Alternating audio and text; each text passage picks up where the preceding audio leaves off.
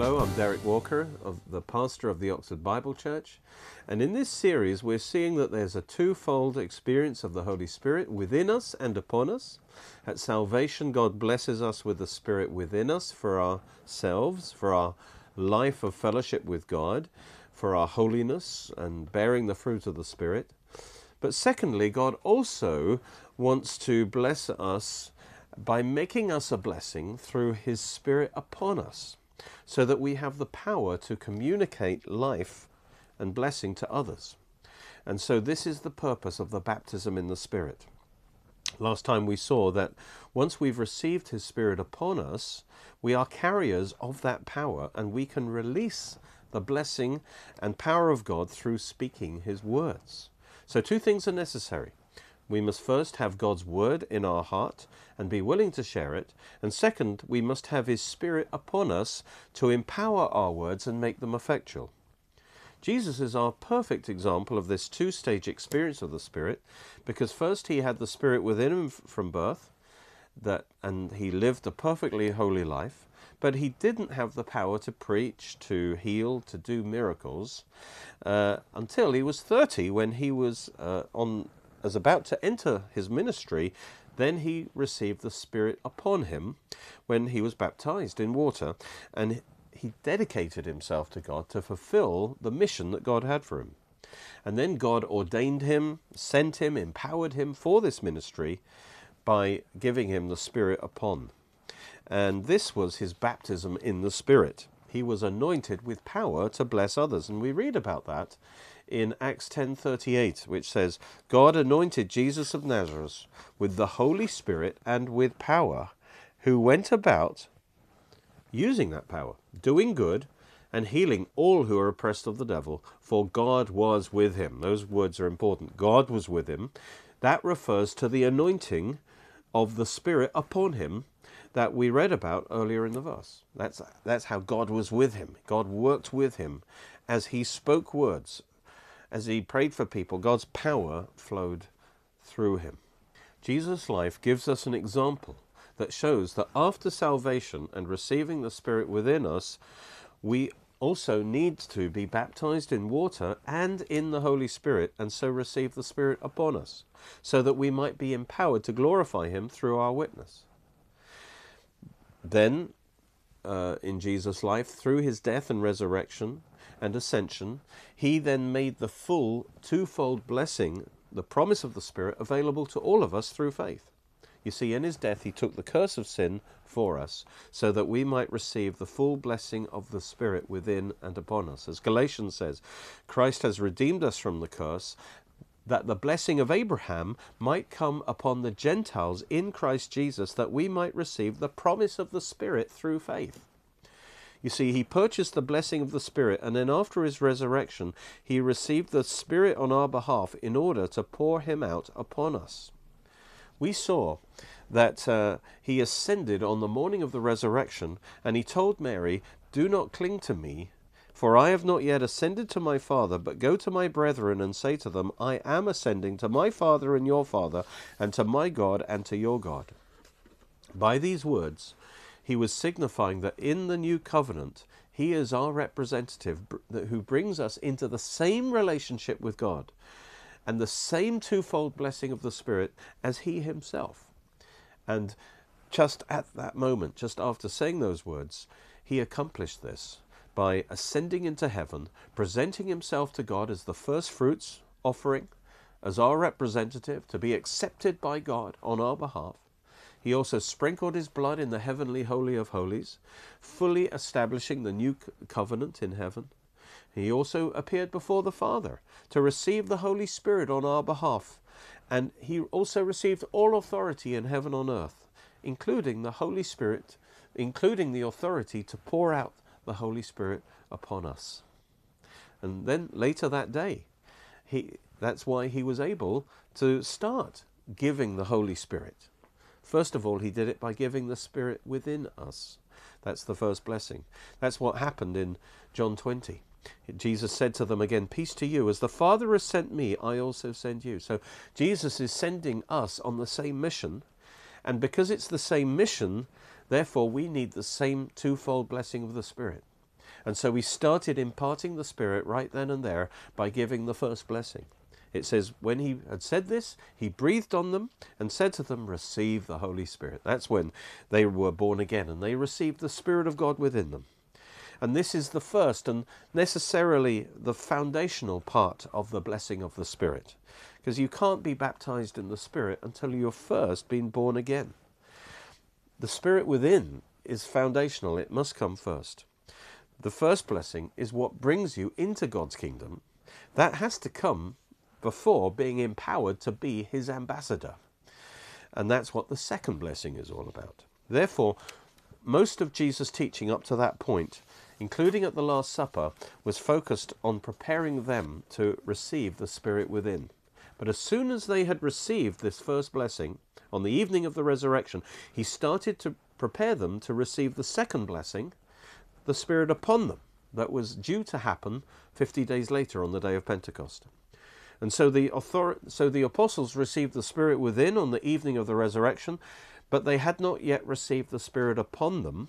And so he immediately started to prepare them and teach them on this so that they would be ready to receive their baptism in the Spirit when they would receive this power for their ministry. So the very same evening in Luke 24, Jesus went on to talk about their mission and the power that he would give them to fulfill that mission. It says, he said, thus it is written, and it was necessary for Christ to suffer and rise from the dead the third day, and that repentance and remission of sins should be preached in his name to all nations from Jerusalem. And you are witnesses of these things. He says, that's your mission, to be my witnesses of Christ and his resurrection, his death and resurrection. And then he says, having given them a mission, he then promises them he'll give them the power to fulfill the mission. Behold, I send the promise of my Father upon you. That's the Spirit upon them. They already had the Spirit within them. But tarry in the city of Jerusalem until you are endued, or literally clothed, with power from on high. And so when you put on a cloak, that's the Spirit upon you. He immediately, you see, introduced them to their mission. As soon as they were born again, he introduced them to their mission, the Great Commission. And he told them that they must receive his power in order to fulfill it. And that's the second blessing. So they'd already received the first blessing, but they needed to also receive the Spirit upon them to empower them to preach Christ, to be a witness. And during the 40 days, he gave them their mission in greater detail. For example, a week later, when he met with Thomas. Thomas was there in John 20, and so all the 11 were now there. Mark tells us what he said on that occasion. It says, later he appeared to the 11 as they sat at table, and he said to them, go into all the world and preach the gospel to every creature. So again, the commission to preach the gospel. And then he describes the power that would be released as they preach the gospel. He says, he who believes and is baptized will be saved. He who doesn't believe will be condemned. But then he describes the power. These signs, these supernatural signs will follow those who believe. In my name, they will cast out demons. They will speak with new tongues. It says they will lay their hands on the sick and they'll recover, and so forth. So, notice this. After the Lord had spoken to them, he was received up into heaven and sat down at the right hand of God. And they went out and preached everywhere, the Lord working with them and confirming the word through the signs following. But actually that word them is added. It actually says that as they preached, the Lord worked with and confirmed the word with signs following. So in other words, they had the power of God on them and they released that power, and that power went forth with their words. And so the Lord worked with them and worked with their words and confirmed their words supernaturally. And so again, we see the Great Commission and the power that God gives to us that we can release through our words. So notice the mission and the promise of supernatural power, that is God working with them. God working through their words. God works with them, and he works with us only as we fulfill the Great Commission and speak. So first they must receive the power, then we need to go in faith, believing that as we speak, God's power upon us will be released, along with our words, that the Lord will work with our words. Then later in Galilee he appeared to them again, and Matthew 28 records his words on that occasion. He said, "All authority has been given to me in heaven and on earth. Go therefore and make disciples of all nations, baptizing them in the name of the Father, Son, and Holy Spirit, teaching them to observe all things that I've commanded you." And notice this, here is the power. "Lo, I am with you always, even to the end of the age." Now, that the promise of the power is in the words, "I am with you." Remember Acts 10:38? It says how God anointed Jesus with the Holy Spirit and power, went about doing good, healing all who are oppressed of the devil, for God was with him. So this isn't talking generally that God is with us. Yes, he is. But this is talking about the power of God working through us, God with us, the anointing of God with us, flowing through us as we preach the gospel. And he says, if you go and you preach the gospel and you make disciples and you obey me in that, then you will experience my presence and my power going with you. I will empower your words. I will back you up as you go in my name. And so if you want to experience God's power working through you, you have to reach out with the gospel. You have to share the gospel. You have to make disciples. Then you will know the power of the Spirit upon you, being activated and released through you. Then at the end of the 40 days, we see in the book of Acts, just before he ascended to heaven, he again gave them instructions. He commanded them not to depart from Jerusalem, but to wait for the promise of the Father, which he said, "You have heard from me." He'd been talking about this from the day of his resurrection. For John truly baptized in water, but you will be baptized or immersed in the Holy Spirit not many days from now. And that's what was going to happen at Pentecost. They were going to receive the baptism in the Holy Spirit. And then he describes what this baptism in the Spirit actually means. It's the promise of the Father. And he says in verse 8, "You shall receive power when the Holy Spirit has come upon you." So the baptism of the Spirit is the Spirit upon you. And it's to empower you to be his witnesses. Because he said, "And you will be my witnesses in Jerusalem, Judea, Samaria, to the ends of the earth." So the power is power to be a witness. And as we witness, we release that power. Then 9 days later, on the day of Pentecost, they received the Spirit upon them. It says, on the day of Pentecost, when it had fully come, they were all with one accord in one place, and suddenly there came a sound from heaven as of a rushing mighty wind, and it filled the whole house where they were sitting. And there appeared to them divided tongues as of fire, and one sat or rested upon each of them. Upon them, notice. And they were all filled with the Holy Spirit and began to speak with other tongues as the Spirit gave them utterance. The Spirit gave them the words. So notice the two stages. The apostles received the Spirit within them on the evening of the resurrection, and they received the Spirit upon them 50 days later at Pentecost.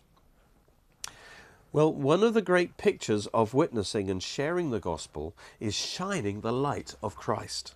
You see, the whole world is under the power of darkness, and that the greatest need that the world has is for us to shine the light of the gospel.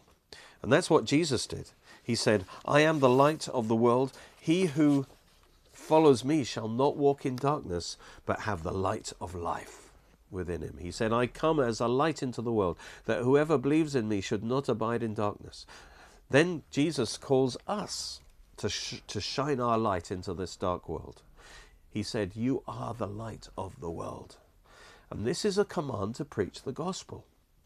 There is a common false teaching out there that we can shine the light of Christ without even opening our mouths, because we can witness to Christ apparently by just living moral lives and doing good works.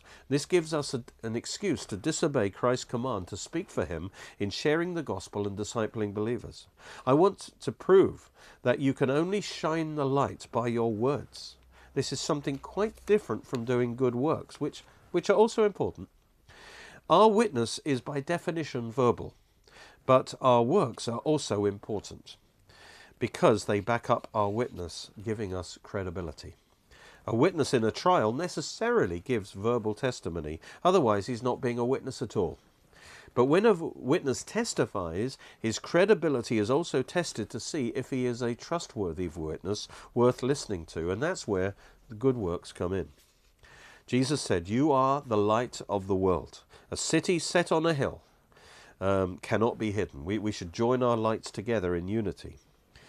Neither do they light a lamp and put it under a basket, but high up on a lampstand, and it gives light to all who are in the house. And so we must not hide our light, our witness. We must shine it. That's what it's all about. There is a common confusion between our witness and our works, and this comes from a misinterpretation of verse 16, where Jesus said, "Let your light," your witness, "so shine before men, so that they may see your good works and glorify your Father in heaven." Well, they glorify because they accept your witness and they believe in Christ, and that brings glory to God. And so from that, they assume that our light is our good works. That the shining of our light is the same thing as our doing good works. In other words, the false idea is that we shine our light by doing good works. And then that makes our verbal witness unnecessary, or an optional extra, or at least something secondary to our good works. But this cannot be so, because obeying the Great Commission must be the primary thing. And our good works must be the secondary thing, for they back up our witness. You see, it's all about Christ, not about us. What he has done, not about what we do. And also, Christ tells us to shine our light before men. But a few verses later in Matthew 6, he tells us to not do good works to be seen by men. In other words, letting our light shine before men must be a different thing to doing good works. So why doesn't Jesus make this distinction clearly? Simply because it was obvious to those listening who knew the Old Testament scriptures that you shine the light through your words, and that your works are to complement this. And I'll give you some scriptures that show this from the Old and New Testament. So what's Jesus saying here? First of all, he's saying, you are the light of the world. In other words, if you are saved, you have the light of Christ within you, and you have the ability to shine your light by testifying to Christ. And then, in verse 16, he commands us to shine our light before men. That is witness to Christ and his ability to transform their lives. And we do that with our words. But he also points out that when we do this, they will automatically inspect your life and your works to see if you have credibility, if they should listen to you. And so it does also emphasize the importance of our good works, because they need to see the life-changing reality of Christ in us. They don't expect to see perfection, but they want to see some reality. Because if Christ is in us, that's got to make some kind of difference. If you are not living a holy life, your sin will undermine your witness. It will be like a noise drowning it out. And so if we shine the light of the gospel, and then they see that backed up by a consistent life of love and good works, they will be then inspired to believe our witness and receive Christ and glorify God. When they believe and love and glorify God as a result of our witness, then that brings glory to God. And that is our fulfillment of our purpose in this age, to gather us a harvest of souls for God who are saved from hell and have eternal life. And so if someone asks, do I witness by my life or my lips? I would say it's like asking what's more important, the left wing or the right wing of an aeroplane. Both are vital. If we witness to Christ with our lips, but our life is unholy, they will reject our witness, and it will even bring reproach on Christ. On the other hand, if all we do is good works, but never glorify Christ with our lips, then we will get all the glory, not Christ. And men will speak well of us, but they won't glorify God. So we are to glorify God through our life and through our lips. So God commands us to witness with our lips, but also live in such a way that our lifestyle fits our words, so people will pay attention to our words. In other words, good works are a supplement, but not a substitute for our witness with our words. Let your light shine means open your mouth. And this tells us what happens in the spiritual realm when we witness. We literally shine. We glorify God, for the power of the Spirit radiates out of us, whether we feel it or realize it or not. This shining is the power of the Spirit going forth as we speak his word. Remember that light always overcomes darkness because it's more powerful. The light shines in the darkness, and the darkness did not overcome it. In the face of darkness, the answer is to shine the light of God's word, his gospel. Otherwise, the darkness will prevail. And that's why Paul said, I'm not ashamed. I don't keep my mouth shut. I'm not ashamed of the gospel of Christ, for it's the power of God unto salvation for everyone who believes. You see, to be ashamed of something is to be quiet about it. But we are not ashamed. We must proclaim the gospel. Otherwise, they remain in the darkness. It's only by sharing the gospel that we release the light and the power of God to them by which they can be saved. It's only by us shining that light that they can believe and receive salvation. Daniel 12:3 talks about this language as well. Those who are wise, remember those who win the souls are wise, those who are wise shall shine like the brightness of the firmament, and those who turn many to righteousness by their words shall shine like the stars forever and ever. See, this parallelism shows that we shine by turning people to God. Notice how the eternal reward corresponds to how we function now. It's as if God is saying, because you've shone your light in this life to glorify me to others, I will cause you to shine the light of my glory for all eternity like a star. Philippians 2, Paul says, become children of God without fault in the midst of a crooked and perverse generation among whom you shine as lights in the dark world. And how do you shine? By holding forth the word of life.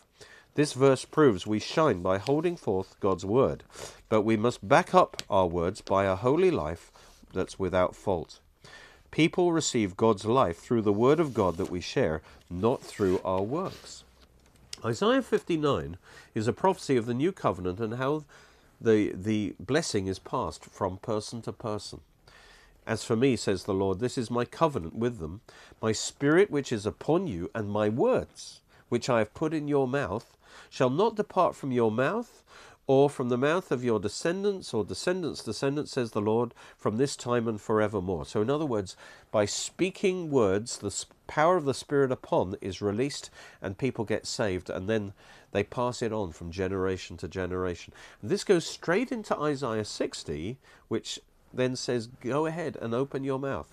He says, arise, shine, for your light has come. And the glory of the Lord is risen upon you. This is the Spirit upon you. When you shine, the glory in the spirit realm, the glory of God shines out of you. The glory of God is risen upon you. For behold, darkness shall cover the earth, and deep darkness the people. But the Lord shall arise over you, and his glory will be seen upon you. The Gentiles will come to your light, and kings to the brightness of your rising. And so people will be drawn to God through your witness, through your light. And this shows that we shine in the darkness by speaking God's words in the power of the Spirit. And for our witnessing to be effective, for us to shine in the darkness of this world, we have to do it in the power of the Spirit. We need the two things, the spoken word and the Spirit upon us. That we get when we're baptized in the Spirit. The Spirit upon is described as the glory upon. And we have his glory upon us in order to shine for the people who are in the darkness. So that as we shine his light by declaring his word to the world, then they can come to the light. Such is the power of that light that many get drawn to it. It says many will come and receive Christ. And so we are commanded to shine the light of the gospel by receiving the Spirit within us and then putting his word on our lips. Corinthians says, if our gospel is veiled, it is veiled to those who are perishing, whose minds the God of this age is blinded, who do not believe, lest the light of the gospel, you see, of the glory of Christ, who is the image of God, should shine on them. That's the shining is the gospel. For if we do not preach ourselves, but Christ Jesus the Lord. And then it describes what happens when we share the gospel. For it is the God who commanded light to shine out of darkness, who has shone in our hearts to give the light of the knowledge of the glory of God in the face of Jesus Christ. So in other words, when we share the gospel, we shine the light, and the light goes with the word of God and shines into the darkness of people's hearts, and they come to faith. That's how we release the power of God. And then he says, we have this treasure in earthen vessels, that the excellence of the power may be of God and not of us. In other words, if we have the Spirit of God upon us, it's not our power. It's God's power, so we don't necessarily feel that power all the time. Well, we don't, because it's not of us, it's of God. But the Spirit of God, the power, rests upon us. We are carriers of that power, you see. And it's not of us, it's of God, but we carry it. And then we release it when we share the gospel. And so the gospel is so that the excellency of the power is in the words of the gospel, and it's in the Spirit of God upon us.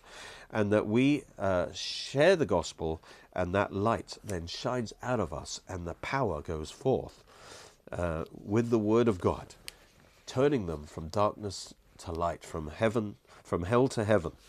It's His Spirit that causes us to shine when we speak His word. As we speak the words of God, the power of His Spirit is released with our words. And that is something that we need to have faith, that when we actually speak God's word, we must believe, not by our feelings, but by faith, that as we speak, the Spirit of the Lord that is upon us is released in power, and our words penetrate into their hearts and bring life and light. God has put His Spirit upon us. When we're baptized in the Spirit, we have received power. It's dunamis power. It's potential power. It stays inactive until we release it. But when we speak our witness and the word of the gospel, that activates the power, and it goes forth with our words and changes their hearts. I trust this series on the baptism in the Holy Spirit has been exciting to you.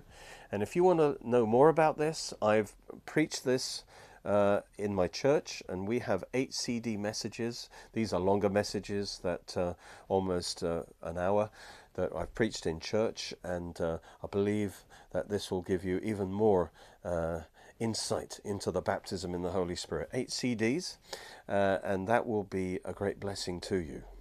Thank you for watching. Join with us at Oxford Bible Church every Sunday at 11 AM Greenwich Mean Time for our live stream service. Or join us at Cheney School, Headington, Oxford, OX3 7QH. You can watch more of our teachings on our Roku channel and Derek Walker's YouTube channel. All Derek Walker's books are available in printed and Kindle versions in all Amazons worldwide, or online with other great products, where you can also support our programs at www.oxfordbiblechurch.co.uk or by calling 01865 515 086.